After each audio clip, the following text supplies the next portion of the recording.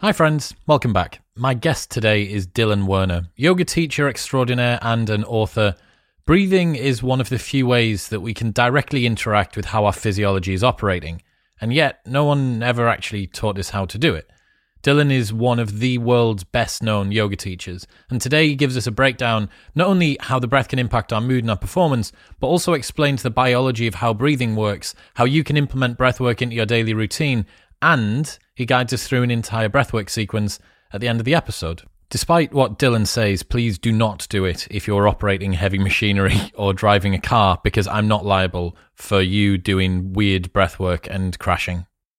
All right, quick maths. The less that your business spends on operations, on multiple systems, on delivering your product or service, the more margin you have, the more money that you keep. But with higher expenses on materials, employees, distribution, and borrowing, everything costs more. So, to reduce the costs and headaches, smart businesses are graduating to NetSuite by Oracle. NetSuite is the #1 cloud financial system, bringing accounting, financial management, inventory, and HR into one platform and one source of truth. With NetSuite, you reduce IT costs because NetSuite lives in the cloud with no hardware required. You cut the cost of maintaining multiple systems because you've got one unified business management suite, and you are improving efficiency by bringing all your business processes into one platform. Over 37,000 companies have already made the move, so do the maths and see how you will profit with NetSuite. Backed by popular demand, NetSuite has extended its one-of-a-kind flexible financing program for a few more weeks. Head to netsuite.com/modern right now. That's netsuite.com/modern. But for now, it's time to learn how to breathe like a yogi with Dylan Werner.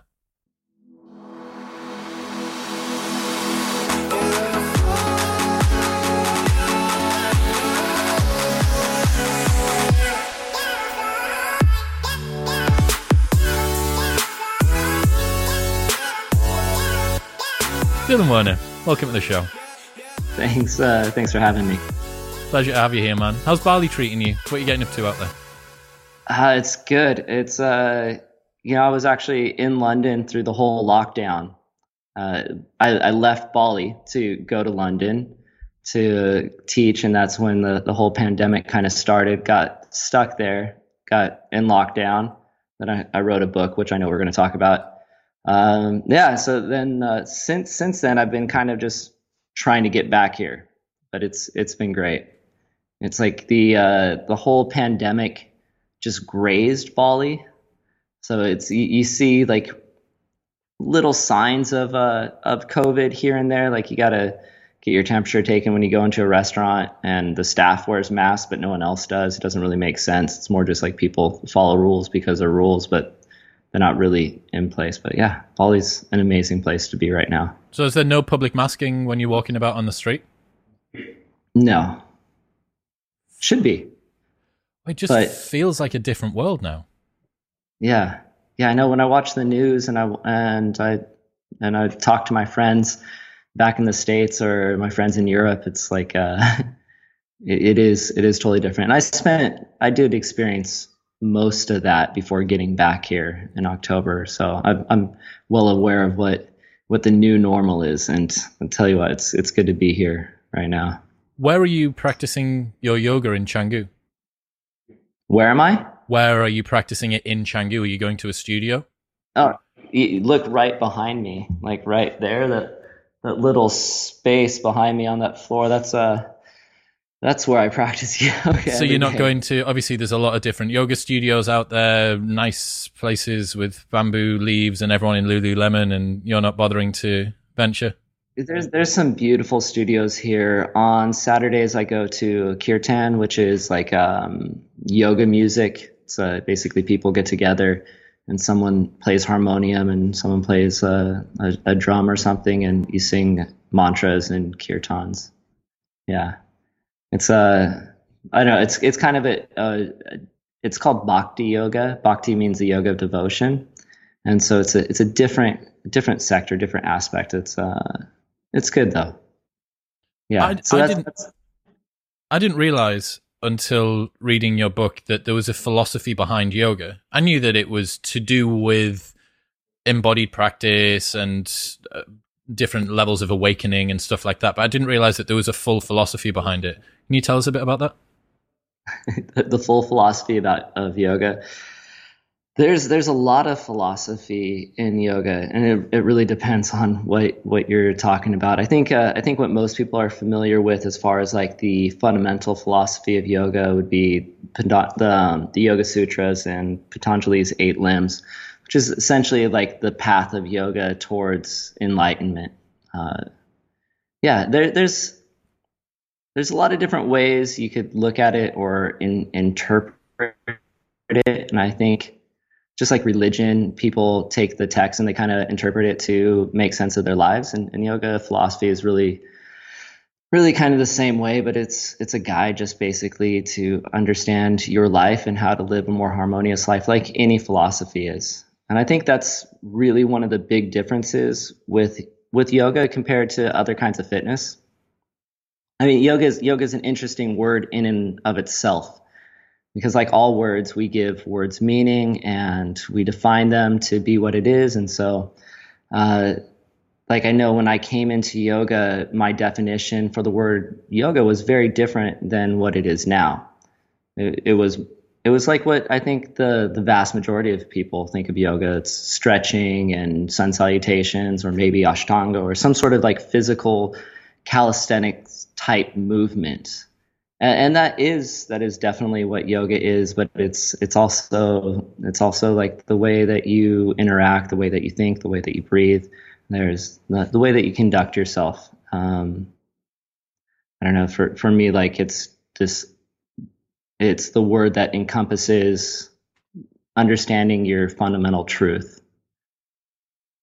which I'm not going to tell you what your fundamental truth is. Everyone's is like that's the journey. It's like understanding that in and of itself.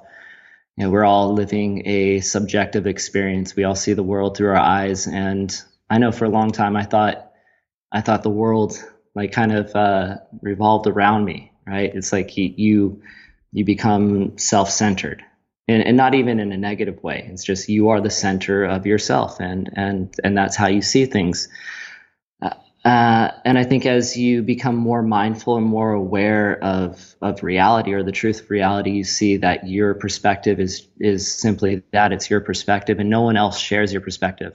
And therefore, you can't understand anyone else's perspective because you can only understand their perspective from your space. Yeah, and yoga shows you kind of where you fit into that whole, not being separate, but more of being a part of it. Right. And I think I have one of my favorite teachers. His name is Shiva Das.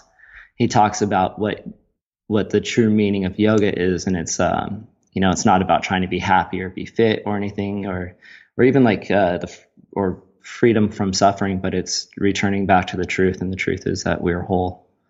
And so that's kind of like when I think of yoga, that's what I think of. And when I practice yoga, like I use the common vernacular that everyone uses. Like, yeah, are you going to go do yoga? And I know what they mean is, are you going to go do asana?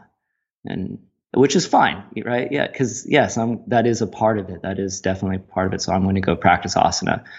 But yeah, it's definitely the definition for it has changed, and that's kind of just like the start of the philosophy. I mean, we could spend the whole time talking about different aspects of philosophy of yoga. We could talk about Maya, how we see everything as illusion. We could talk about the yamas and the niyamas and conducts with yourself, and we could talk about what enlightenment is and spirituality and all that. But I think at the end of the day, everybody is going to find what those words mean to them and define those words and give those things significance. And essentially that's what all philosophy is. It's finding the significance. Do you think that a lot of people who are practicing yoga are missing out on that side? I've been to a number of yoga practices, some where you are in Canggu, and also local ones in the UK. And although there is a talk of something broader than the movements themselves, kind of on the surface, connect to the breath, connect to yourself, like, the meditative practice sort of words, doesn't ever really seem to leave the mat. Yeah, I mean, I don't want to really make that judgment towards anyone else for their journey, because there are definitely some people that what's important is that whatever you're doing, you're getting something from it, and you're going to take what you need at that time. For me, I ended up taking a lot more of the philosophical part, or the quote unquote spiritual part from yoga, because that's what I needed. I was so lost in my life. I am and always have been kind of an adrenaline junkie or whatever. Like if there, I love to surf, rock climb. I was into skydiving. I've snowboarding, whatever it was like fun and fast. I enjoyed, but I did it not. I did it because I loved it, but there's also like there's something that I realized was missing in my life, or I didn't know was missing in my life, but I was getting it through those things. And it was something that was as simple as being present. And we talk about this all the time in yoga. And even like as yoga is now, the philosophy of yoga is seeping out into other, I know you do a lot of the biohacking stuff and you're into that, and this mindfulness and meditation. And that really has strong roots in yoga, but not only in yoga. So we see these things all starting to interconnect and seep into each other. But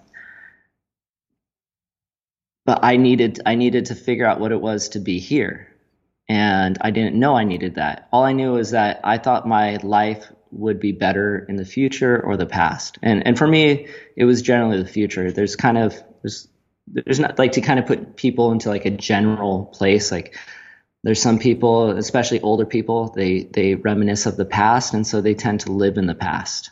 And if they're older, there's more past for them than there is future, right? So they tend to be there. If you're a little bit younger, you might live more in the future because your aspects and your goals and the prospect of your life being better lives in the future. And so you miss out what it is to actually live.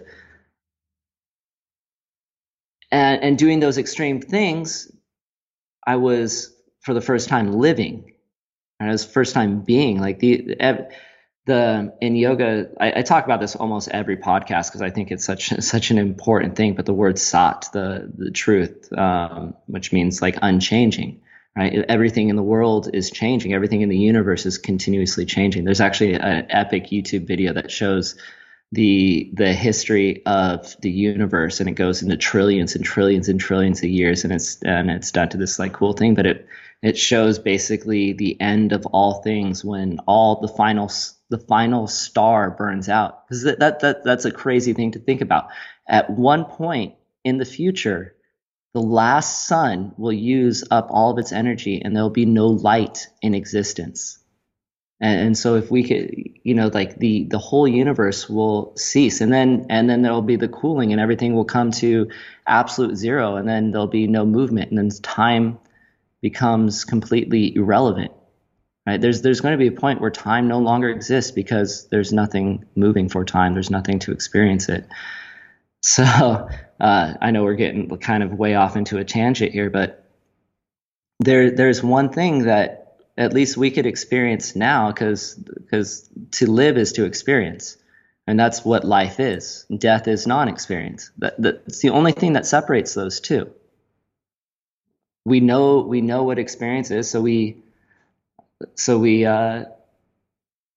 tend to try to hold on to that, and we're afraid of the non-experience because we don't understand that. Even though you can't experience non-experience, it's just there. But the truth, the unchanging truth, is this present moment. It's the window that looks out into the changing world that never changes itself.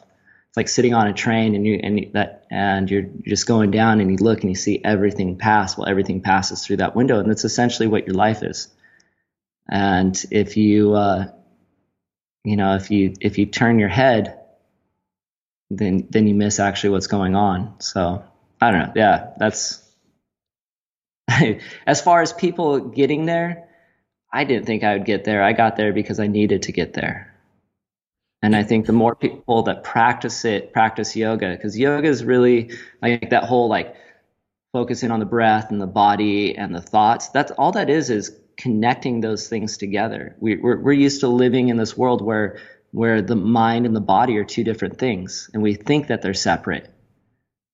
And we think because I'm the one looking, because I'm from my point of view, that everything else is not me. And that's just the perspective of things. It's like the tree, the leaves on a tree, thinking that they're not the tree. And so, yeah, I don't even know where I'm going with this, but yeah, so we're in yoga. We come into that class, and we start to move into our body. We start to actually move into our breath a little bit deeper, and we start to understand a little bit more of what being means, because all that meaning comes from intention. And that was the real difference from coming into yoga and doing extreme sports. Like in extreme sports, I was brought to the present moment, but without intention. And because I didn't have the intention, I didn't last it very long. With yoga, it wasn't the fact that I was practicing yoga, but it was the fact that there was an intention placed upon that. And that could be a definition of yoga. If you do anything with intention, that could be yoga. I don't know. I think it's more helpful to find the things that yoga is than to try to find the things that yoga isn't. I've spent too much time trying to defend what yoga is when it needs no defense. And if people listening, if you're out there trying to find out what yoga isn't, it's not going to help you in your journey towards anything. Yeah, my thoughts. I don't know. I had this conversation with Paul Bloom, who is a psychologist and philosopher from Yale, I think. And he quoted this dominatrix talking about why people are into BDSM and hardcore sex. And he arrived at it in the same way as why people do extreme sports and why people do scary things. This quote from this dominatrix is, "Nothing captures attention like a whip." And the point is that if someone slaps you in the face really, really hard, for 1 to 5 seconds after that, you're not thinking of anything. The mind is completely blank. But you are there, you are in the moment. And right. I think that the people that chase extreme sports are looking for that same presence. You can't, if you're base jumping or snowboarding or rock climbing and you do allow the mind to drift, the implications are incredibly grave. You might die. Yeah, they can be. And I could take that to kind of play a little, to maybe devil's advocate, or I completely agree with that. But if that person continues to slap you in the face for the next 12 hours, at some point in time, you're going to start thinking about something else, or you're going to try to disassociate with that experience. So it's, you can only, outside stimuli, whatever they are, that it's eventually, and that's what I noticed with skydiving, that after a certain number of jumps, that I was thinking about the next jump rather than enjoying the jump that I was on, and so. Is that part of the usefulness of yoga, that you are always in control, that you do have to have this intentionality, that you are going into it, and that whatever happens is down to you, whatever doesn't happen is down to you? There aren't any, other than gravity, there aren't really very many external stimulus that are acting on you. Is that why it's forcing you to connect that mind, body, breath? I want to say I don't know. I mean, that's a really good question to kind of explore into. I think it's kind of different for everybody. You've been working on the breath a lot recently, though. How come you decided to focus so much on that and a little bit less on yoga when writing a book? It's not that it's something that was recent. I think people, when they see me, or the people that follow me and my practice, they really just see the physical side of it, because that's the easiest thing to show. And if I do like to write a lot, and since I started my social media, a big part of what goes into my post is writing about philosophy, or writing about the thoughts, even if it's just like a simple line or something, trying to provoke some sort of thought into someone else, so that maybe start a conversation, or that person starts a conversation with themselves or someone else. But always in my practice, since I started yoga, was a breathing aspect. I learned pranayama from it. And I talk about this in my book, in the beginning of the book, of coming into pranayama and really not understanding what it was for, other than I was supposed to do it.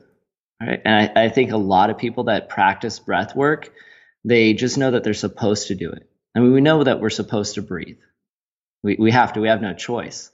And people that people that are more into like the biohacking stuff, people that are taping their mouth at night because they know I'm supposed to breathe through my nose and I'm supposed to breathe less. They get that part of it, but there's a much greater aspect to the practice other than just breathing right or breathing less, and that is that everything energetically, physically, emotionally is linked to the breath. And because it's linked to the breath has some control over it. And so essentially that you could control almost every aspect of your life by learning how to control the breath, how the breath works. And you could, what I do mostly in my breath practice, and this is something that I think maybe for just the past 6 or 7 months or so, my breath practices focus almost entirely on increasing athletic performance. And though you could do it for everything, and sometimes I do other practices and stuff, but it's a tool. It's a tool. So you pick the tool that you need, and you figure out what that tool does and how to use it and how to benefit your life with it. So I've been doing breathing and studying breathing, and I've been teaching it. I've been teaching workshops and seminars on breath work. I want to say for like 7 or 8 years, I've been doing those, where I actually get quite deep into the philosophy and all that. So it's always been a part of my practice. I had no intention really of writing a book, on my first book anyways, to be about breathing. I was here in Bali last year, right before I flew to London, and my publisher reached out to me. And it's really kind of like a serendipitous kind of thing, because it was actually his wife that contacted me first, her and the owner of the publishing house, Victory Belt Publishing. They had been practicing with me online for a good period of time, and the owner of Victory Belt said that he started yoga through my classes, and it just talked to him. It kind of felt right, and I felt like he understood me a little bit, like knew me a little bit, and because I honestly didn't think I could write a book. I was like, there's no way that I can do this. And if I did, I thought my first book would be solely on like philosophy. Like I was thinking about, I'm going to do a book on, I wanted to call it like something like Unveil the Maya, like basically like removing the veil of illusion. And when I talked to him, we talked about like 5 or 6 different books, and we arrived at doing this book on breathing. And one of the things I thought was like, well, this is going to be the easiest book because I've done so much work with it. And when you've spent a lot of time with something and you've taught something for a really long time, and I think that's another thing that I feel really grateful about before writing the book, is that I spent so much time teaching it that that I knew exactly how the whole thing was going to come together before I even put pen to paper. Yeah. So. What do most people have wrong about the breath? What do they think it can or can't do that it can't or can? Well, I mean, that depends on who you're talking to or who you're asking. Like if you're asking a yogi, almost all yogis know pranayama. Like if you've been practicing yoga for more than 6 months, you've at least heard of pranayama or done some sort of breath work. I think what they mostly get wrong is they don't know why that they're doing that. It's like I mean, I could also say that it's probably true of a lot of people that practice the physical asana stuff. They don't understand what's the purpose of triangle pose. They just do it because the teacher says to do it. So if you go down and you start doing a practice, like one of the classic ones is called Nadi Shodhana, which is alternate nostril breathing. It's really to balance, and they'll explain this. It's to balance your Ida and your Pingala energies. But like, what does that mean? Right. So I remember the first time I did it was in my my 200-hour teacher training. And I'm a very like kind of scientific, kind of very literal. I want facts and evidence, and I want things to be cited. That's why there's citations in my book, like reference. Yeah, I want to understand where this is coming from, why we're doing it, what's the benefit, and this practice of alternate nostril breathing. Like you inhale through the left nostril, and then you exhale through the right. Inhale through the right, exhale through the left. So you're switching back and forth. But I know once you go past the septum, it just goes right into the paranasal cavity and the sinuses, and then down the trachea into the lungs. Like it just goes together, and then it's one. And so I didn't understand how there is benefit of it, or the physiological benefits. And there actually is. There's a lot that has to do with right and left hemispheres, with actually balancing those energies. But now I understand what those energies represent.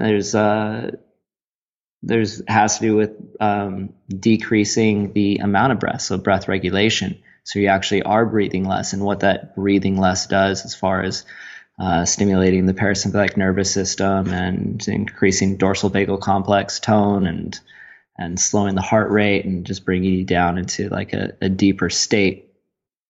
And I also know how I could take that practice and change it now. And that's the other thing, is like you're kind of given with traditional yoga, you're given these practices, and it's like, here's this practice in the box, and you got to keep it in the box, and you can't really mess with it. And you just got to do it exactly like this. And then here's this other practice, and these don't really go together.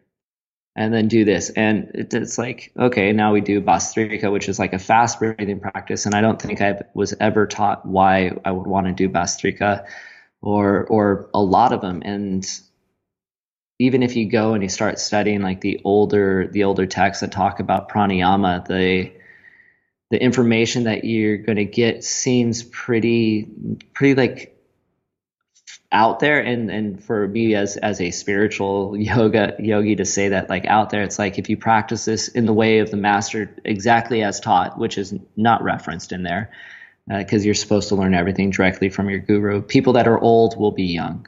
You're like, oh, well, that sounds pretty good.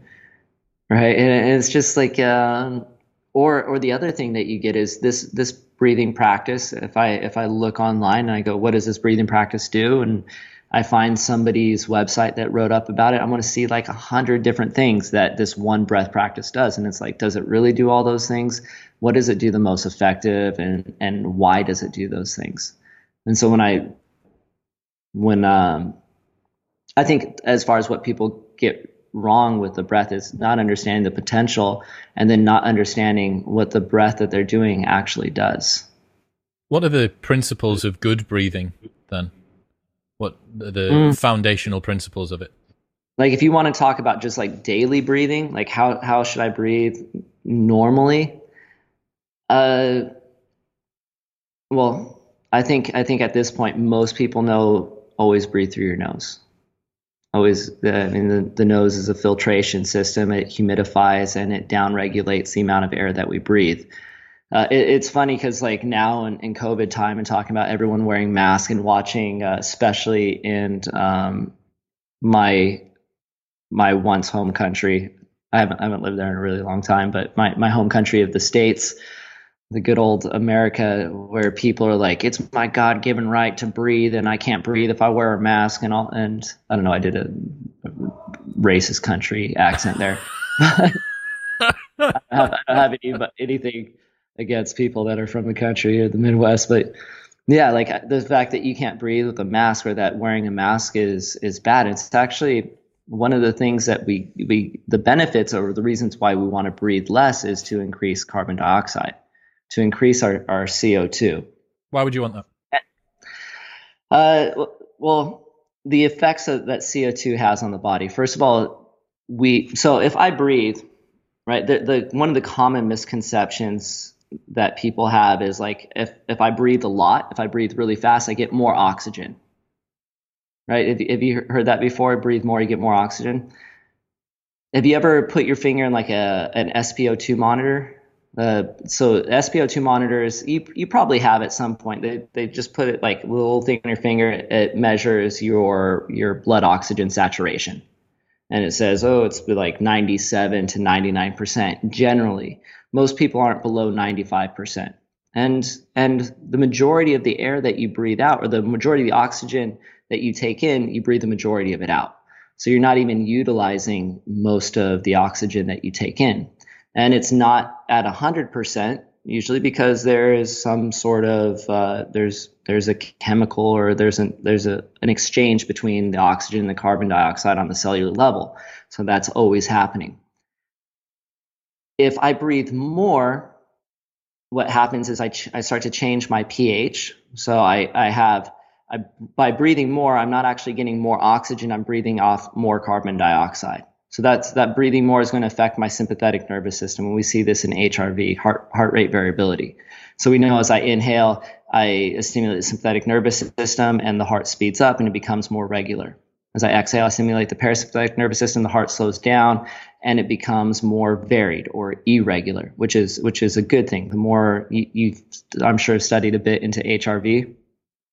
So we know just through that as one of the many things that the breath affects the nervous system. So if I breathe more, I breathe faster, I get more sympathetic.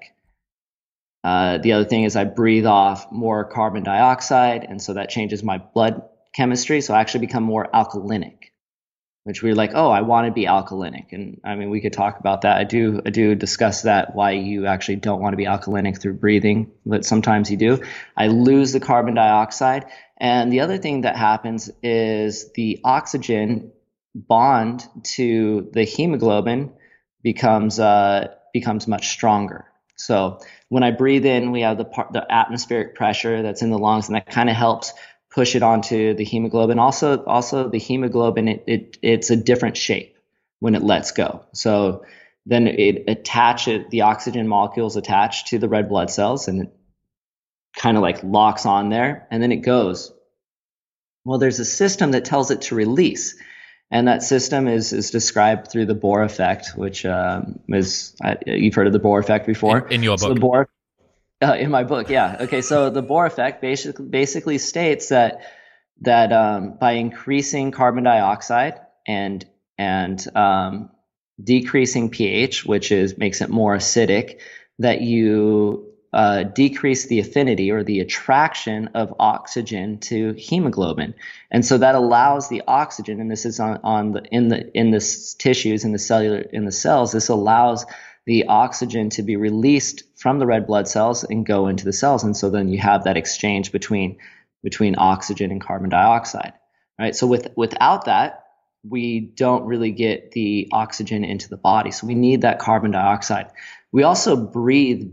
We take our breaths based on how much carbon dioxide that we have in our body. So this is there's several different breathing ways, but one of the ways is in the aortic arch. It kind of measures that, and we have also in the brain too, which that measures oxygen. But we have it measuring like how much carbon dioxide. So if my levels of carbon dioxide get high, then my body says breathe. If they're low, it says don't breathe. It's one of the reasons why Wim Hof method works how it does. You breathe really fast. You don't increase your oxygen levels. In fact, you're doing the opposite. By breathing fast, you don't get the exchange of oxygen into the cells. And one of the ways that you can just test that real quick is to hyperventilate and then feel lightheaded and dizzy. Well, the reason why you feel lightheaded and dizzy is, one, that you change the pH. It's not that you have more oxygen, because if you put on like 100% oxygen, you actually think clearer, not less. You don't go, ooh, dizzy. But then also you continue to do that, because you're not getting the oxygen to the tissues at the extremities, you start to have what's called carpal pedal spasms, carpal hands, pedal feet, where you start to do this posturing stuff. If you see it, like I was a paramedic for 8 years, and people that have panic attacks and hyperventilate, they're like this. And then if you do long breathing, like more controlled, you'll feel your face get numb, your belly get numb. Well, all these are effects of having low carbon dioxide. You become hypocapnic or deficient in carbon dioxide. Well, so when you do Wim Hof breathing, you do this rapid, fast breathing, you become hypocapnic. And so then you're able to hold the breath for a really long time, because those CO2 levels have to rise back up to get to the point where you want to take a breath again. And that's why you're able to do this. And you hold on the exhale which gives you the advantage of using up more oxygen.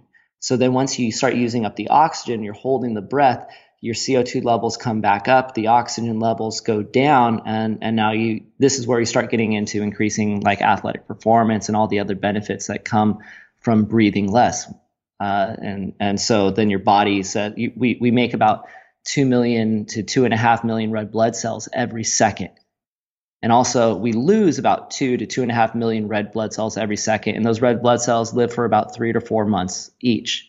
And it's a demand system. So the body's always trying to do what it needs to do what it needs to do. Right? This is like we want to give the body wants to give you what you need. But if you sit on the couch and you overbreathe all the time, when you get up and you try to run, what your body did was when those red blood cells died, it said, well, because we're overbreathing, the oxygen is staying on the red blood cells and it's coming back to the lungs.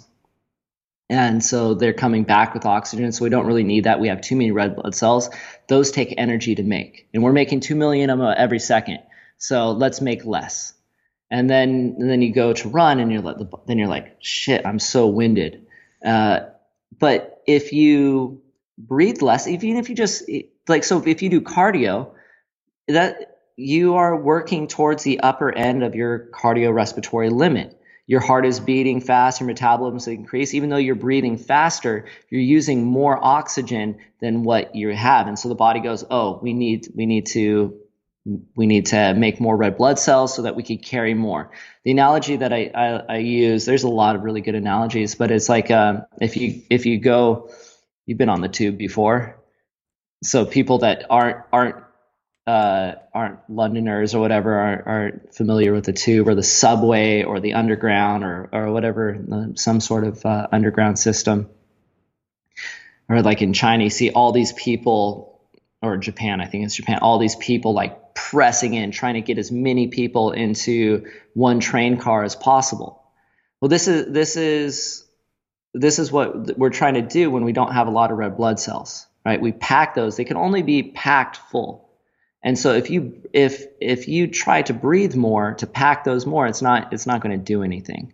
And we already know that breathing more is, and in fact, actually, when we breathe more, we're not allowing those passengers to get off. So it's like they do the whole circuit and they come back and there's still people on there, right?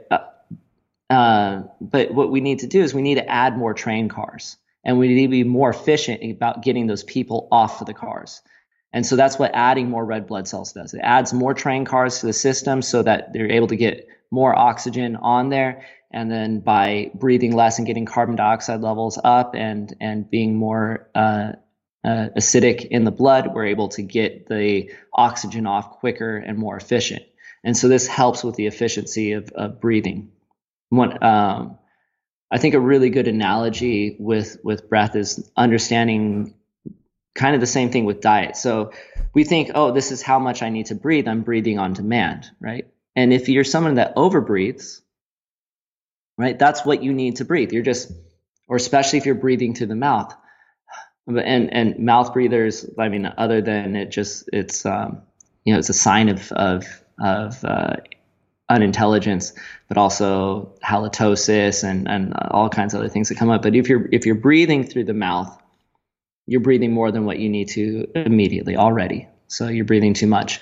So it's like if you eat too much, if you eat 12,000 calories a day, and that's what you're used to eating, you're going to put on a lot of weight, and your body is going to need those calories because of the excess weight and all those things. And so you think that you need to eat more, and it becomes a cycle.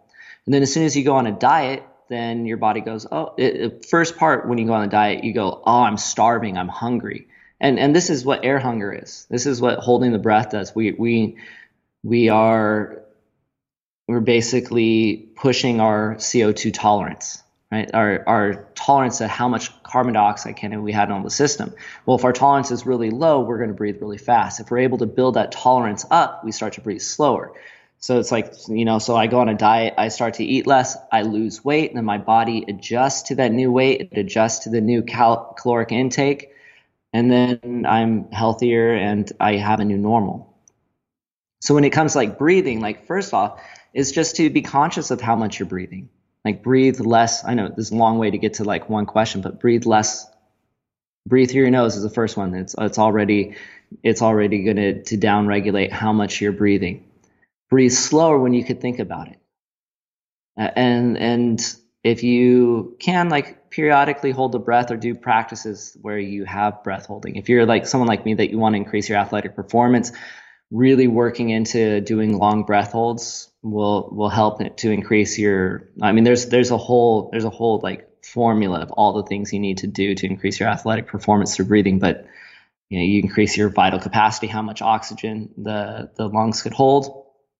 You increase your respiratory strength. Just like any muscle, when a muscle is stronger, it has to work less hard. So if you increase the strength of your respiratory muscles through doing things, I think we'll do like a practice of how to increase respiratory strength. So you increase the strength of your diaphragm, your corset muscles, like all your core muscles, your intercostal muscles. They're stronger, so that means they work less. They don't have to use as much energy to do the job. So when you go out running, those are muscles that aren't having to work as hard. So that means they're not using as much oxygen. You decrease you increase your CO2 tolerance. That means you could get carbon dioxide levels up higher. So when you are running, you don't feel, or whatever you're doing, you don't feel the need to breathe as heavy. And then you're also, because you're increasing that, you're also through like the Bohr effect, you're getting more oxygen into the cells. So that's like the real quick and dirty way to do that. So breathing less whenever you can, whenever you could think about it, doing a breath practice that focuses around breathing less. That doesn't mean the whole breath practice is about breathing less. Like my athletic performance breath practice, there's a heat building part of it where I do a lot of fast breathing, or I do like something like Wim Hof where I do some rapid breath where I'm really working my respiratory muscles really strong, and then I hold on an exhale, then hold on an inhale. Or there's different advantages to holding on exhales compared to holding on inhales, and they're both good. So I do both. One works more towards CO2 tolerance, one works more towards lowering SpO2, right? So you kind of need both of those. You want both of those. The other thing is breathing efficiently. So if I were to ask you right now, take a deep breath. Take a deep inhale. Inhale deeper, inhale deeper, inhale deeper. All right, so notice that thing, what just happened when you really started. Do it again. Breathe, fill your lungs as full as they get.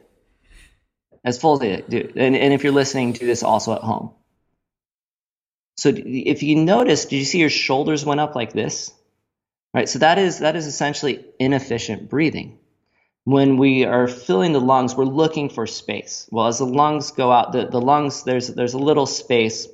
So the way the diaphragm works, it's kind of like it's like an M. It's not so much like an upside down U, but it's more like an M. The top of the diaphragm is connected, and where the central tendon is connected to the mediastinum, which is at the bottom of the heart. So this does move a little bit, but if it were to move down as much as the rest of the diaphragm did, it would cause some trauma to the heart. The heart would be going like this every time you started running or taking a deep breath. So it doesn't want to do that. It's the side of the diaphragm pulls down. And then the lungs, as they fill up, well, they can only go out so much. And then where they want to go is actually down. And they don't go down into the core. As we expand the belly, what expanding the belly does is it allows the rib cage, the bottom ribs, to open up outwards like this. And then the intercostals open this way. So we want the intercostals to open downward like this so that we could get into this place where the lungs go into, which is called this subcostal recess, little space. If you look at it at an x-ray of the lungs, when you see like a little black area in the pleural cavity right between the diaphragm and the ribs. So this the upper cavity. So you see that. You want the lungs to be able to move down into that. And as you move the lungs out, or the ribs out and down, you open up that space, which opens up your vital capacity, which is how much air you can put into your lungs. So you basically, with breathing, with deep breaths, you're trying to open up as much as you can. Well, so that happens by breathing down. If I breathe up like this, there's not so much space. And now I start moving into this platysmus area, these muscles here, and I'm like coming up there and I'm lifting my shoulders up. Well, as I lift up my shoulders, this pulls everything else up, and it also deflates the chest. So I'm not able to move. It also takes a whole lot longer. So when you breathe, when you take a deep breath, you want to imagine like you have a rubber band right around the center of your ribs. So the middle part of your ribs. So as you inhale, instead of inhaling up or down, you want to think of expanding it out in 360 degrees. So try that same breath really deep, but this time try to expand just in the middle. So you just inhale and keep the shoulders where they are and feel how fast and full you can fill the breath. You feel that? Like immediately your lungs are so much fuller and there was way less effort, right? Did you feel that? Way less effort. You're completely full. You couldn't expand it. And you might actually feel like you could go even more. So this is how we should be breathing all the time. And when we're doing something heavy where we have heavy breathing, we need to be aware of, like, if I'm running or something like this, I don't want to be breathing. Or if I'm doing something that's, if you do like jujitsu or anything that really makes you breathe super heavy and super hard. When I watch, I mean, this is something I could go to just the UFC and train UFC fighters and immediately improve their performance just by when they're working, when you see them breathing up into their chest like this, or, they're breathing through their mouth because they're trying to get more oxygen. Well, if they had more red blood cells, they wouldn't need to breathe through the mouth. Another thing is, when you're doing physical activity, always breathe through your nose. Right. And let that. So if you can't do what you're doing, if you can't run faster breathing through your nose, run slower. Right. Get that part up first, and then you'll be able to increase your performance so much more. And there's a lot of studies with runners and Olympians that change their training practice to breathing through the nose, and they increase their time. I mean, by a small amount, but when you're at an Olympic level, to increase your time by anything is huge. Like, you think like between first place and fifth place is less than a second, right? It's between being on the platform or not, or the podium. Yeah. How much can doing a practice of between 10 and 20 minutes a day, how much can that affect a habit that we're going to do for the rest of the 23 hours and 40 minutes every day? One thing that I'm interested in is looking at something that is it habituated? Is it necessary? Do we have conscious control over it? How much of it is part of is it autonomous system, and how much of it is part of, like, what I'm trying to work out is, can we undo the good work during a breath practice of 10 or 20 minutes by not being conscious of it throughout the day? And obviously we're doing stuff. I can't spend my whole day thinking about breathing. Well, the one part you should think about is breathing through the nose, right? You should if you notice you're breathing through the mouth throughout the day, you should be like, or if you yawn like this, if I yawn for whatever reason, I hold my breath.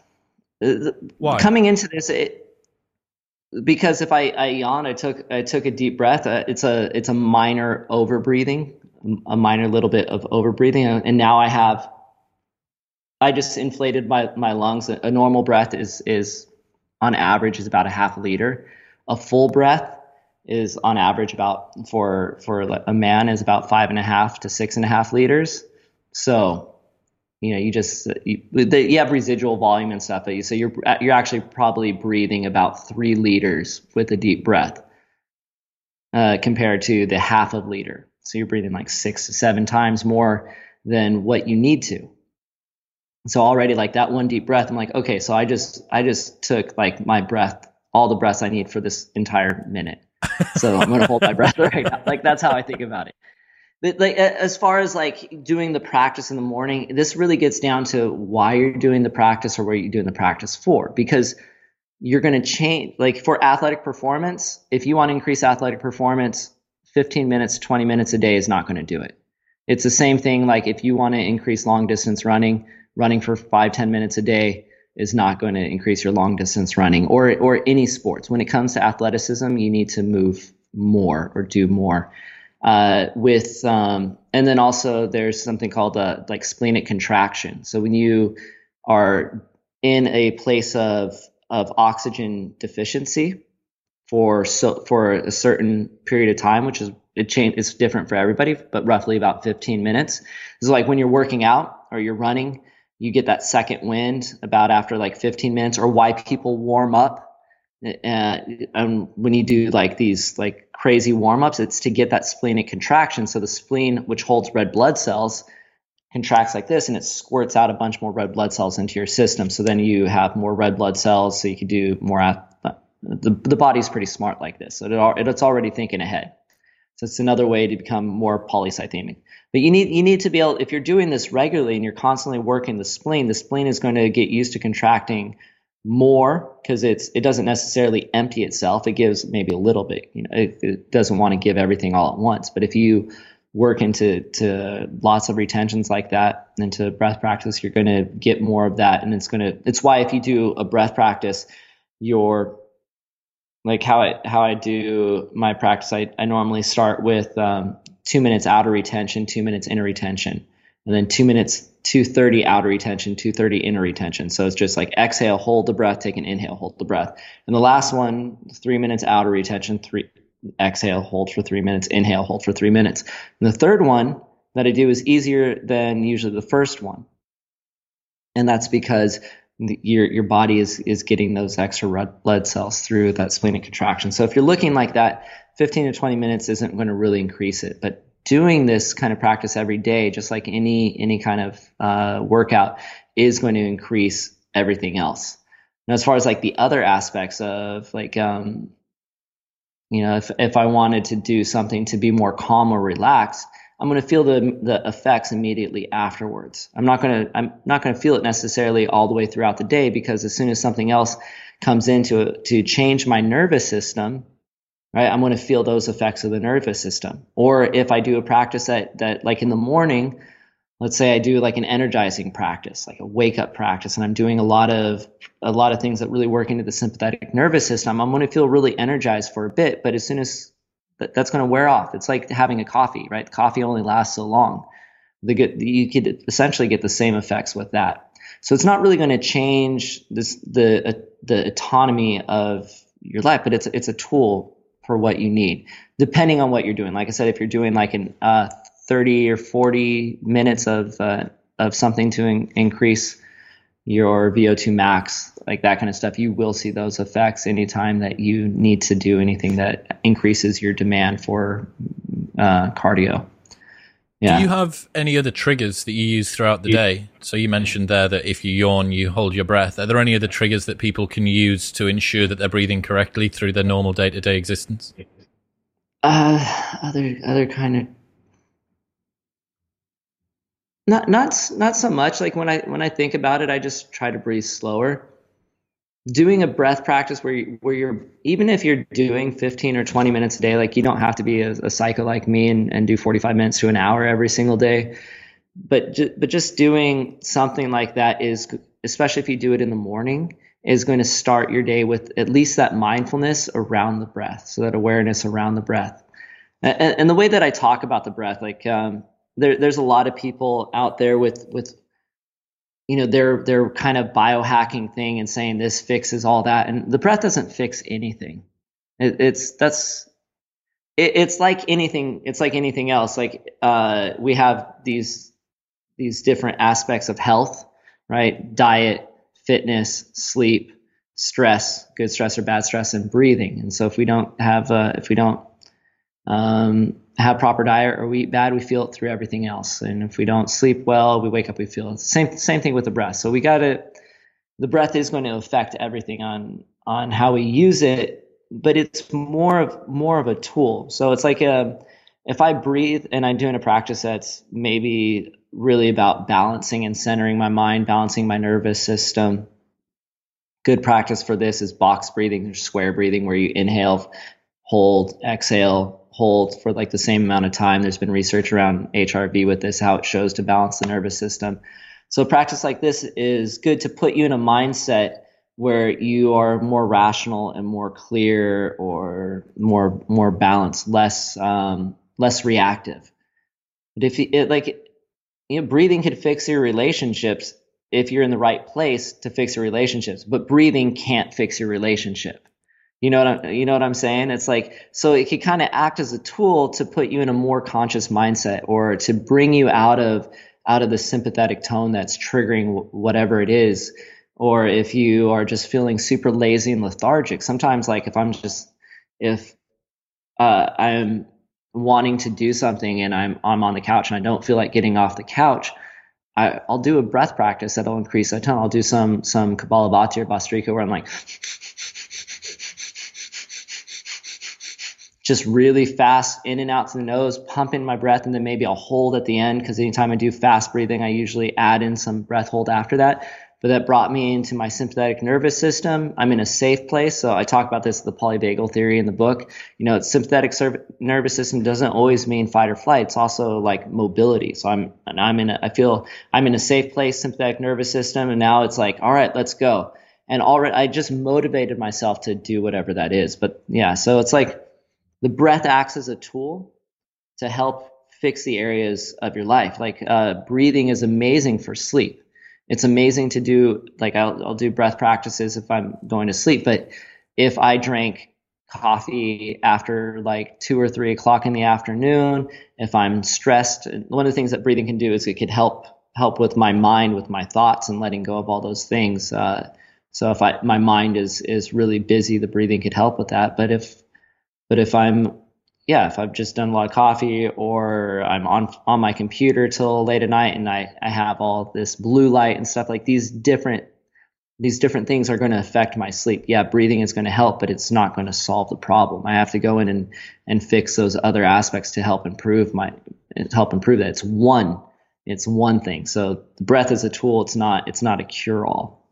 I suppose it's the same as talking about, will exercise make me fit outside of exercise? And you go, well, there is a component of that. You need to train in the gym, but also you should try and get a little bit of movement in throughout your day. It's like, do I need to eat well all the time? It's like, well, the more that you can eat well, the better. You need to have your square meals being good, but if you keep snacking in between those, i.e. good diet, bad diet, that's also going to have an effect on you. If you sleep well once a week, and then for the other nights of the week you don't sleep so good. So yeah, it makes sense that you have a focused period on the breath, which is your practice, and then you're cognizant of it throughout the day, and you're trying to instantiate those good habits as best you can. That does make sense. One of the things that I found interesting was energetic locks. Can you explain how that works? So the energetic locks in yoga, we call these bandhas, and this is what I really like. I hope as being a non-yogi is like the stuff made sense to you, because I really try to write it for non-yogis, but still also appeal to, because I am a yogi in every sense of the term. So still appeal to what those things do. So a bandha is an energetic lock. It's kind of from this old ancient school of yoga. I do talk quite a bit into it. There's essentially, there's locks, like you could say there's locks everywhere, but I talk about the 3 major locks, which is Mula Bandha, the root lock, Uddiyana Bandha, which is the navel lock, and then Jalandhara Bandha, which is the throat lock. In like practices, like physical practice, like Ashtanga, you hear a lot of Mula Bandha and stuff. Essentially, it's a contraction. Each one of them is a contraction of a different muscle, and they do different things. And the idea is to regulate the energetic flow. And I think with like one thing that people get really confused on or don't understand is like, what is energy? Now that's like you could talk to, if you talk to a structural engineer about what energy is, or you talk to an electrician about what energy is, or if you talk to like a spiritual guru about what energy is, they'll give you different answers. I mean, what does it mean to you then? What does it mean in your? It's not that what it means to me. It has a lot of different definitions. Right? So you have thermal energy, you have electrical energy, you have kinetic energy. You have, so like the nervous system, as we move, like this movement that we have is energy. What tells my muscles to fire is an electrical impulse that happens through a sodium potassium pump on the cellular level that sends a signal up or down from the brain depending on efferent or afferent nerves, and then we have movement. So this is very much the Western sense of what we feel energy is in our body. right? We have thermal energy, obviously, like is we produce heat. I'm in Bali. It's quite hot right now. I'm talking to you with my AC off, and I'm feeling my body heat as I sweat up my shirt. But yeah, so there's a that's another type of energy. And then when we get into yoga, we don't really know what we're saying when we say energy, and we talk about like how the energy moves through the body. And so this was like the yoga. We have the yoga is quite old. It's thousands of years old, and they didn't have the tools to see how myelinated and unmyelinated nerves work, or how the signal transponds, or anything like that. But they mapped out, before they even knew what nerves are, they mapped out these things called nadis, which is how energy flows through the body. And if you'll feel it, like if you hit your funny bone, or if you get a kink. You ever had like a kink in your back and you feel it in your hand, right? So that like the yogis maybe understood that as, oh, here's like an energetic thing, or just your level of energy, how much energy, you know what I'm saying, like your energetic levels of like to get out and do stuff, or if you're low on energy, you don't want to do something. So this is all things that we refer to as energy, and on a Western side, I see this as sympathetic, parasympathetic, right? What is producing this level of energy? Well, the yogis had a different map or different system of energy, but it's the same thing. They just describe it different. And one of the things that I love, and I really tried to do in this book, was to show how these two, actually it's 4 or 5 systems depending on how you're looking at it, but how these systems intertwine. Because if we're talking about energy, it's all the same thing, and we realize it's all the same thing. It's my energy is essentially your inner, like as far as you're concerned as a subjective experiencer, it's your interaction with the world and how you move through it. That's your energy, or how outer things affect you, right? So cold affects you. That's an energetic thing. Heat affects you. That's an energetic thing. Emotions affect you, right? That's an energetic thing. If someone you don't know just comes by and gives you the bird, or in London, the reverse peace fingers. I mean, it's like California, we're like, peace, right? And then like I'm always like, peace out.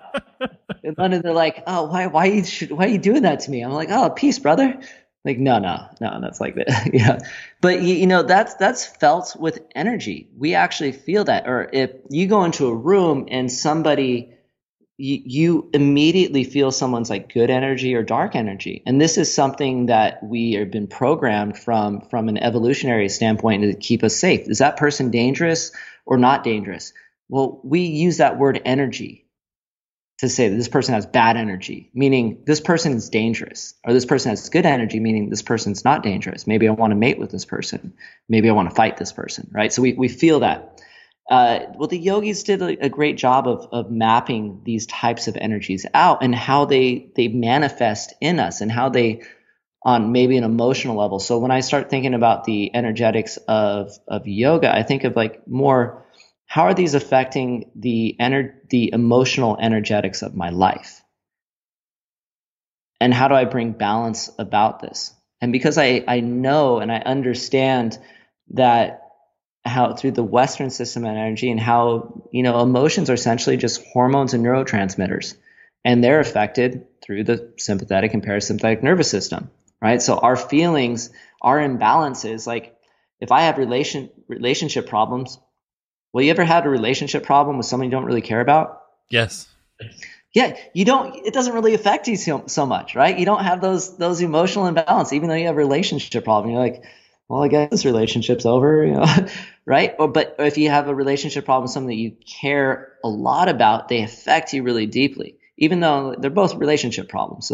But we're trying to, it's the hormones that are released, and the neurotransmitters are released, that make us feel that way, which is, so I know that through the breath, if I inhale, then that's going to affect my parasympathetic nervous system. I know if I exhale, it's going to be, inhale is my sympathetic, exhale is going to be my parasympathetic. Well, also, if I inhale, this is going to, like I talk about the yoga side of my rajasic energy. So Rajasic energy is the energy that goes out and expands and dissipates, right? We think of this energy as the doing energy, right? This is the energy that we have. And we think about the sympathetic nervous system, this is the moving energy. Well, what are the imbalances of always needing to do, always going after goals or whatever? Like, we burn out, we get exhausted, we need balance in that. And so now I'm looking at something on an energetic level of, okay, well, I don't just want more energy to get going, but where the imbalance here, where I'm burning myself out, right? And I see that, and it's like, okay, well, I want to bring balance into this, so maybe I need more tamasic energy. And tamas is things coming down and contracting together, consolidating, right? But if I have too much of it, then I'm just like stuck. I'm stuck in my system, or I'm wilting away. You know, if you don't move, you atrophy. If we stop moving, it's not that we stop doing anything, we start dying. And this is the energy of tamas. And so we don't want to be there. But if we're always moving, then we burn out. So somewhere in there's a balance. And that balance is called sattva in yoga.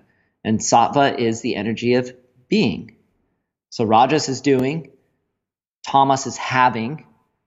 There's good parts of it, feeling warm, safe, comfortable. Right? These things, like, but if too much of that, then you're like, the saying, like, you never want to be too comfortable, because then you don't do anything. That's not really a saying, but it's based off of the saying that I don't remember what the saying is. But yeah, you know what I'm saying? Like, we don't want to be too comfortable, because then we lose our rajas of doing. So when we find the balance of that, we get into being. And being only lasts so long. Why don't we always just want to be in sattva? Well, we do, but is that a possibility that's realistic for people? Usually not. Usually we need to move, or we need to rest. And so we're tiptoeing like around this. We're always looking for homeostasis until we find homeostasis, and then we're looking for something else. Right? You know what I'm saying? Like, that's how the body works. We're trying to get balance. As soon as you're balanced, the body goes, okay, there's no growth in balance. We need to unbalance ourselves so we could grow again. And this is just the yogis saw this, and so this is where that system comes together. And so sattva, to be, the energy is actually upward. I didn't understand that, but when you talk about upward, it's the upward flow of energy is growth. And in sattva, really, it's our spiritual growth or enlightenment. Enlighten means to shine light upon something that's dark so that you understand it. So illuminated. The name of my book is called The Illuminated Breath. And it's to basically remove the darkness around the breath so that we understand it. And that's when you understand it, it's useful. It becomes a tool, and you could work with it. So this is like, we see these energy systems as the same thing. And when we see them as the same thing, and we just realize that I use the illustration of looking at a map. If you draw a map, well, the map is nothing. It only represents something that's real, right? If I have a map of England, well, that's a representation of England. If I want to go, you're in Manchester? Newcastle. Or Newcastle. So if I want to go up to Newcastle from London, yeah, I would follow the M1 or something. I don't know the roads there. Is that right? Correct, yeah. The A1, what it turns into, is about a mile away here. Oh, cool. All right. So I would follow the road system. But if I was to build something, I would look at like city planning, or or plumbing or something like that. Or if I wanted to go hiking, I might look at a topography map. Well, they all just represent the same thing. They're just different aspects of that thing. And so when I know that what the map is representing, and if I know I move north across all maps, right? But what do I need from that map for it to be useful to me? And that's why the different systems are important. That's why understanding is important. Moving is the breath. So I need to move north. The breath is going to take me north. Why do I need to move north? Am I going north to come see you? Am I going on a hike? It's like, what do I want to see? And so, like, we understand that. I know how the breath affects these different things. And this is something that I laid out in the book to kind of make it's really simple. There's one Venn diagram in there called the systems of balance that shows the autonomic nervous system, the polyvagal theory, the nadis, the vayus, and the gunas, and how that's affected through the inhale or in the exhale. And then there's a chapter on each of those that tells you what that map actually represents. So you could be like, okay, well, I'm feeling like my head's lost in the clouds. I'm just a dreamer. Well, this is like Viana Vayu, right? That's what that map represents. So it takes something that's really like kind of foo-foo and gives you something that allows you to take a little bit more control of your life, so that you could find balance if you need balance, or if you're like, I'm too stuck in the center. How do I move out of the center? Right? Because that might be something that you need as well. The final paragraph in your book is really, really beautiful. I just wanted to read it here. Learning to breathe is like learning to live. The smallest details hold the most significance. A single step in an epic adventure carries with it all the subtleties of experience that we have gained along the way. The destination is just one more step in the perpetual cycle of inhalations and exhalations. Each breath contains all the potential of life, and we can't hold either one forever. Maybe by learning to breathe, we can discover living. We're guaranteed only 2 breaths in this life, our first and our last. We can waste every breath merely existing, or we can use every breath to create meaning and experience the true miracle of living. Sick way to finish your book, man. Thanks. Really good. Yeah. Spoiler alert. No. Yeah, exactly. That's it. And he dies at the end. That's it. He dies at the end. Yeah, and he died. Yeah. You were going to show us a breath practice, and maybe people who aren't driving or operating heavy machinery could follow along at home. Right. You could do part of this operating heavy machinery. In fact, that's the thing about the breath practice. You could pretty much do it anywhere, right? Where like this sounds pretty bad, but I don't like when I do my breath practice in the morning. I'm not like I do a meditation practice. I get up, I get out of my bed. I have this beautiful view of the jungle. I open up my curtains. I have a seat at the foot of my bed. It's elevated up, and I sit there and I do my 30 minutes of meditation. Then I go downstairs and I prop myself up on the couch, which is right here. And then I look at the TV, which is right there. And I do my 45 minutes to an hour athletic performance while I'm watching the news or catching up. Like, as being in Bali, I want to see what's going on in the rest of the world. Less now that Trump's out of office, but it's still pretty interesting. But also America season 3 is going to be so boring now that he's gone. He was the only good character in it. Yeah, for sure. I'm like, I kind of got addicted to the crazy drama. Did you see that the news anchors had done a little campaign, make news boring again? Yeah. It's crazy. Yeah. And all of them are the Stephen Colbert and all those guys are all talking about like, oh, I'm so excited for boring stories. Yeah. But my point is I do my practice while I'm watching TV. So it's not like something that you have to like separate your life from it. If you're someone that commutes a lot, when actually this is something that I've been doing for years in London, because I spend a lot of time in London. When I go from one stop to the next stop on the tube, I hold my breath between stops. So I'll do that. Like, it doesn't matter. Like if there's like 18 or 20 stops or whatever, if I'm going like super far, usually it's only like 4 or 5, but and sometimes they're pretty far in between, but like I breathe when the doors are open, and when the doors close, I hold my breath. And that's a cool sometimes trigger. Trigger. Yeah. So that's like, I do those kinds of things. Like, when you think about opportunities to breathe consciously or opportunities to increase something that you want to work on. I'm someone that's very much into fitness and increasing like my fitness levels and all that. And so, yeah. So you could do this really most breath practices anywhere. I teach on this app called Allo Moves, and they want to do like something for the plane. And they said something. They didn't want to use any of my programs because there's a lot of like touching your face and stuff, which is obviously not good with COVID times as well. But like the Nadi Shodhana practice is a lot of that's really the only one where you're touching your face, or if you're doing Brahmari where you're like and doing Shankara Mudra. But yeah, so it's like, yeah, you can do this breath practice anywhere. Anyway, so getting into it, so we're going to do a really quick practice. I'm actually going to teach you 3 different breath practices, which is kind of fun. 3 different breath practices. And what we're doing, the first 2 is like level of energetics, right? So these are all to increase respiratory strength.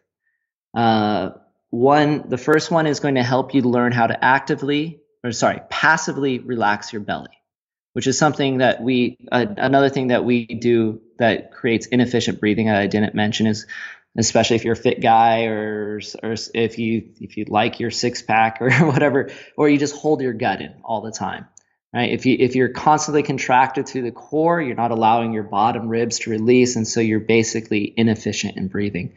So what we're going to do is you're going to inhale, talk about those bandhas, the Uddiyana bandha, which is the navel lock, which is like another way to think about it is like a vacuum breath. You pull the belly in and up towards the spine. Now, this isn't good to do if you've drinking a lot of water, if you've just eaten, or you need to go to the bathroom. It's uncomfortable. You can still do it, but it's not as comfortable. I like to do all my athletic performance breathing on a completely empty stomach. So it's a active forced exhale. And if you just actively force exhale through the nose, and a passive inhale. Normally what we do as we breathe is we do an active inhale and a passive exhale. So this is flipping it. We're moving a little bit more air. Like I said, if we're moving about 500 mLs, now we're moving about 700, 800 to 1,000 maybe. So a little bit more, not a dramatic amount. And you kind of want to go at the pace that you do. So I'm going to first just sit here and do it, and then I'll show you what my stomach is doing. I'll pull up my shirt so you can kind of see my stomach. So the first one it's just exhale through the nose, passive inhale. You got to maybe clear the nose, get the boogies out. So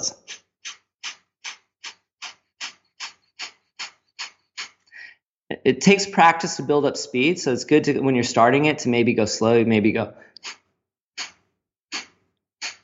We'll do it at that speed. My normal speed is like, but the inhales, you hear it, the inhale is passive. So it looks on this level, it looks like this. So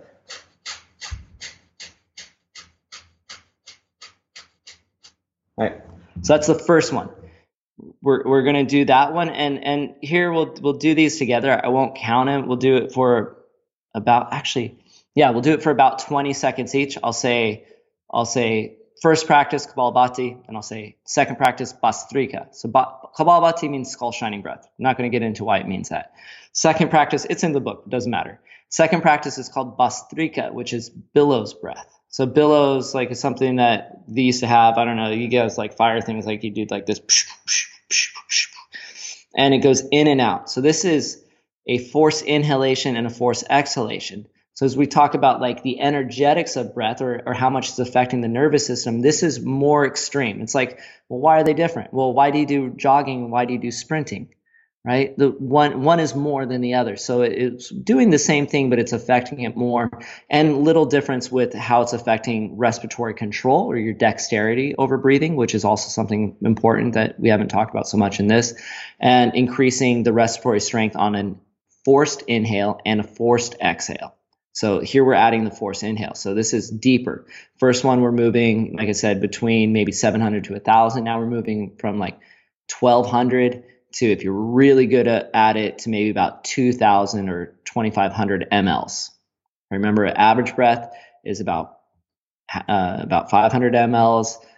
Full deep breath is about 3,000 to 4,000 mLs, depending on how efficient you are at breathing. When you get really efficient, you take a full breath, it's going to be once you get your vital capacity up, and a full breath might be 5,000 or 6,000 mLs. Stig Sverensson he's 11 and like a half liters. He could hold his breath for like 22 minutes. Free diver guy. Awesome breather.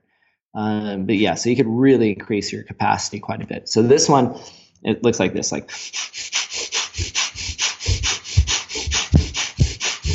Notice my shoulders, I'm not like this. So if you look at the belly, now it looks like this. So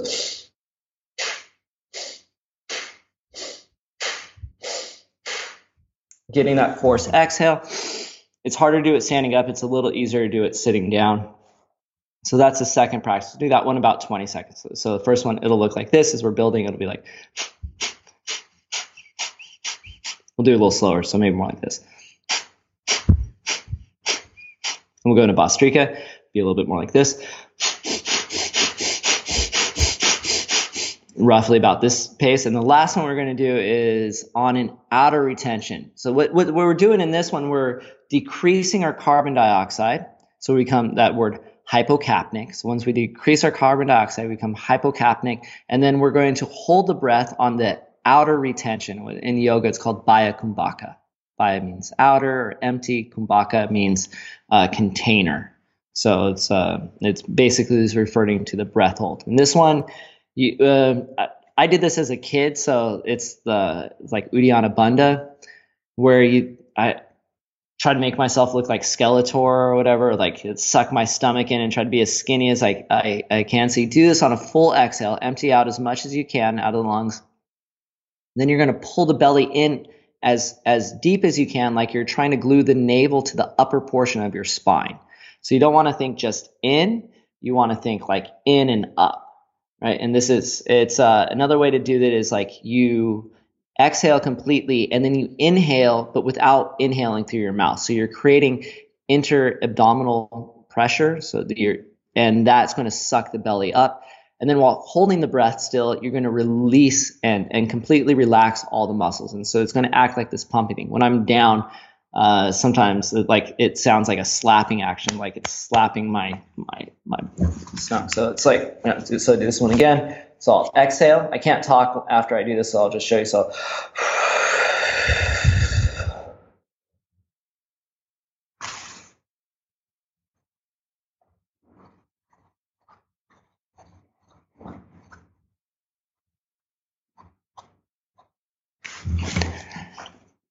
So that one is just in, out. This one's a lot easier to do sitting down as well. I think, at least I always practice it sitting down, so I don't really practice it standing up. And it's also awkward to like look at myself on the screen while doing it. Like, what am I doing? Rather than feel it. What's the reason? What's the reason for the movement of the stomach upon the exhalation? So firstly, you can't really do this breath on an inhalation. Right, you could try it, but you're not going to get as much movement. But really, you're doing two things. One, it's a outer retention breath hold. So when you hold on outer retention, your body uses oxygen the available oxygen a lot faster. Right, so you start to decrease SpO2 faster before CO2 tolerance comes up, because we're that's what's causing us to breathe. It's not so much the oxygen. At a point, the oxygen will be like, oh, it's time to breathe. But for most of us, we're on a carbonic drive, so that's CO2. When I hold it on the inhale,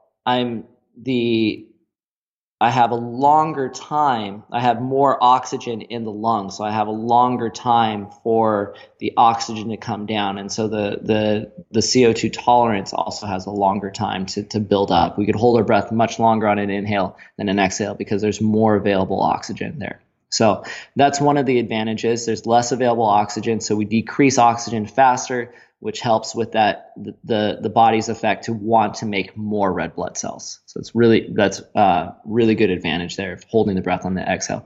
The other thing, what we're doing is this practice is all about strengthening respiratory muscles, really the deep respiratory muscles in the diaphragm. So I'm really using the diaphragm, because what the diaphragm does is it's for inhalation. As I inhale, it pulls down. As I'm doing this breath, I'm doing it against a greater resistance because I'm holding it closed, and so that extra resistance as I pull the navel in and up helps to strengthen the diaphragm even more. And it's a muscle, so like all muscles, it gets stronger when you use it. Relaxing the belly, it allows me to go quicker because we're not breathing, so it's not, you could push it out, but it's better just to relax it in the sense, and it's much faster. So we're trying to get as many effective. It's called Agni Sar. Agni Sar means fire essence breath. Agni is fire, and so this is centered around the third chakra, which is related to fire. That's a whole bunch of yoga yoga stuff that we don't need to talk about. But yeah, so anyway, so we're working in that, and this whole practice is about increasing respiratory strength. So that's the purpose of this. I wouldn't do this by itself. I would do this as part of a greater practice, and I have an intermediate sequence where this is what in the book I talk about the different parts of a breath sequence. This would be like the heat building sequence. Cool. So we know why we're doing it, which is really important. If you don't know why you're doing it, why do it? Right? It's just like, and that's, I have a clear intention. And when I have a clear intention, I'm clear about the goals that I want to do. And so if I know my goals and I know my intention, it helps me to find the tools that I need to get there. And so this is one of those tools to get there. And that's we're just building this growth equation for I don't know. Yeah. So my equation for life, how to grow. Intention, action, purpose. Let's do it. All right. So we're going to do it. Should I just sit here like this, or do you want to see the belly? Everyone's okay? Like okay. Yeah, you got all right. Everyone understands it. And this is recorded, so just rewind it if you forgot. All right. So I'm going to do the practice with you. I will just cue. We'll do each one. Let me start a little timer on my phone so I can just see. We'll do 20 seconds of each one, and move on to the next. So 20 seconds Kapalabhati, or skull shining breath, 20 seconds Bhastrika, or billows breath, and then 20 seconds Agni Sar, which is the exhale hold. Exhale. So if you don't hear me breathing, that means you shouldn't be breathing. Right? I'm going to breathe kind of a slower, moderate pace. If you can't breathe as fast as me, breathe at your own pace. And that's really, like, breathing is one of those things you could 100% approach at whatever level you're at. So here we go. 3, 2, 1, Kapalabhati.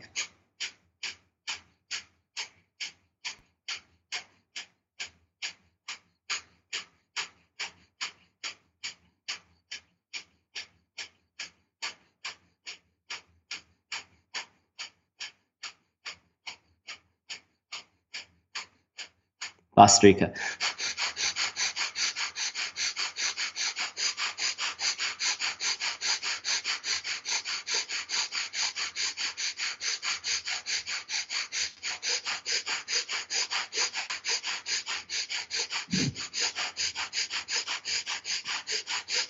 Inhale.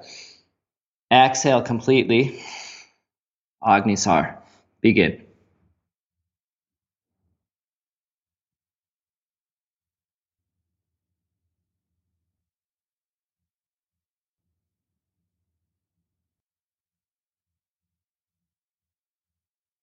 Inhale.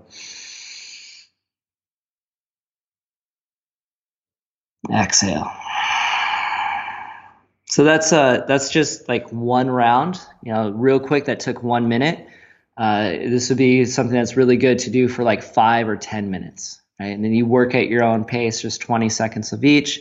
And you could already do you feel a little bit more energized, right? Immediately, that's a sympathetic nervous system kicking in and going, all right, we got some energy to move. It's a really great practice. It's something you could do.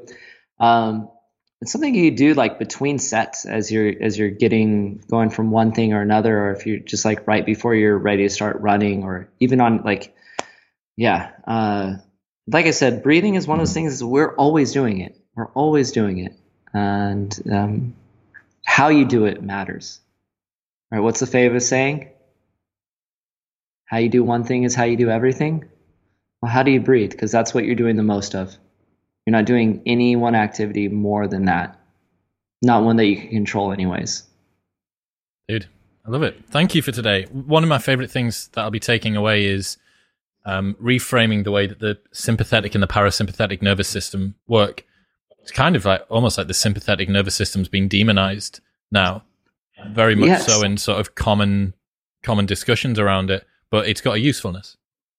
So much so, and I think it's not without reason why the sympathetic nervous system is demonized. Most people are chronically in it, and so if everybody was chronically in their parasympathetic nervous system, if we lived in a society where everyone was so relaxed and they just like, we would demonize the parasympathetic nervous system because no one would be doing anything. They'd just be like, oh, everyone's just so lazy and lethargic, right?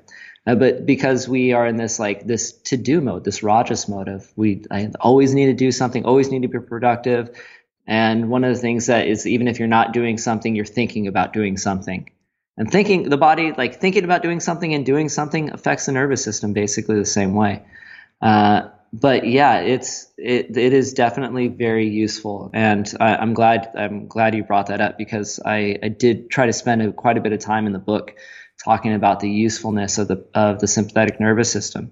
And it's like I don't know if you've read any studies on stress, and the body's response to stress is significantly different if it's viewed as a positive thing versus if it's viewed as a negative thing. And the nervous system, which is affected by stress, and kind of both ways, how its physiological response is very different based on whether we feel safe or unsafe. Right? And that's a huge thing, and that's really important to understand. Well, a big part of that is going to be because of how people interpret the sensations that are going through their body. Sam Harris talks about this, where he says, imagine that you felt spontaneously the way that you do at the end of a very heavy set in the gym, or at the end of doing a heavy cardio workout. You would think that you were dying. It would be awful. You'd be terrified. Right. And yet you elect to do that when you go into the gym. So it shows us that it isn't about the sensations. It's about our judgments upon them. That's what Marcus Aurelius said, right? And it's 100%. I wonder whether some people perhaps aren't allowing themselves to lean into that discomfort the same way that they would do from the sympathetic nervous system because of a fear of it. I've been told that the flight and fight response is bad for me, that I need to be parasympathetic. One of the things that I've relied on the most, especially over the last year when training, has been to remind myself that this is why you're here. When you're doing something which is challenging and worthwhile, and it becomes challenging, that's why you're here. You're not here for it to be easy. You're here because the discomfort is growth.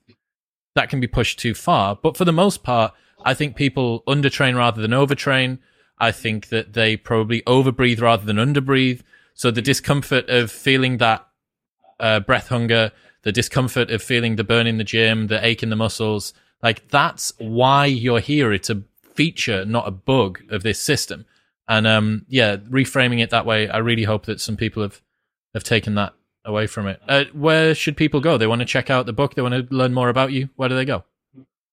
So here's the book. I just got this yesterday. You have so excited about it. Yeah, The Illuminated Breath by me. Where you could buy books, that's where you could get it. So if you go on Amazon, you could get this. If you go to my website, dylanwerneryoga.com, there's on the top menu thing, there's a link that says The Illuminated Breath. Click on that, and I have a ton of different links of different places you can buy it. So that's really for if you're in the US or you're in the UK or somewhere else outside. I'm pretty sure it ships everywhere. So I'm here in Bali. I got it here. It's the launch date for the US, I think it starts delivering the 23rd of February. I'm not sure when this is going to come out. And I think the UK is the 28th or the 29th. But whatever day it is for you, you should just go out and order it right now, so you're the first one to get it. The link to pre-order will be in the show notes below. And of course your Instagram as well, where you share quite a lot of cool stuff. Yeah, Dylan Werner Yoga.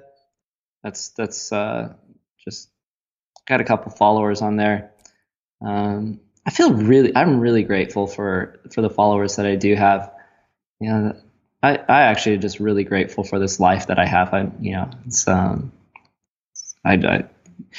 just get lucky sometimes. I feel like I got super lucky in life to land here. But yeah, check me out there. It's mostly posting handstands and arm balances and other stuff that people think is impossible, but if a 40-year-old dude like me can do it, then anyone can do it. Yeah, to be fair, I didn't even start handstanding until I was 29 years old. So it's never too late.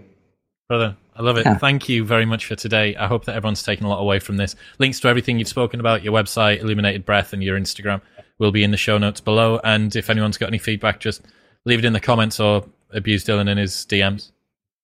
Yeah, please. I don't really answer my DMs because I don't know. Sometimes I do. It depends. But if you get lucky, I'll answer you in there. But if abuse Chris or don't abuse me. No, this is your turn. Look, man, thank you so much. Enjoy Bali. Thank you. Really appreciate you having me here. I'm truly honored and lots of gratitude. Thank you.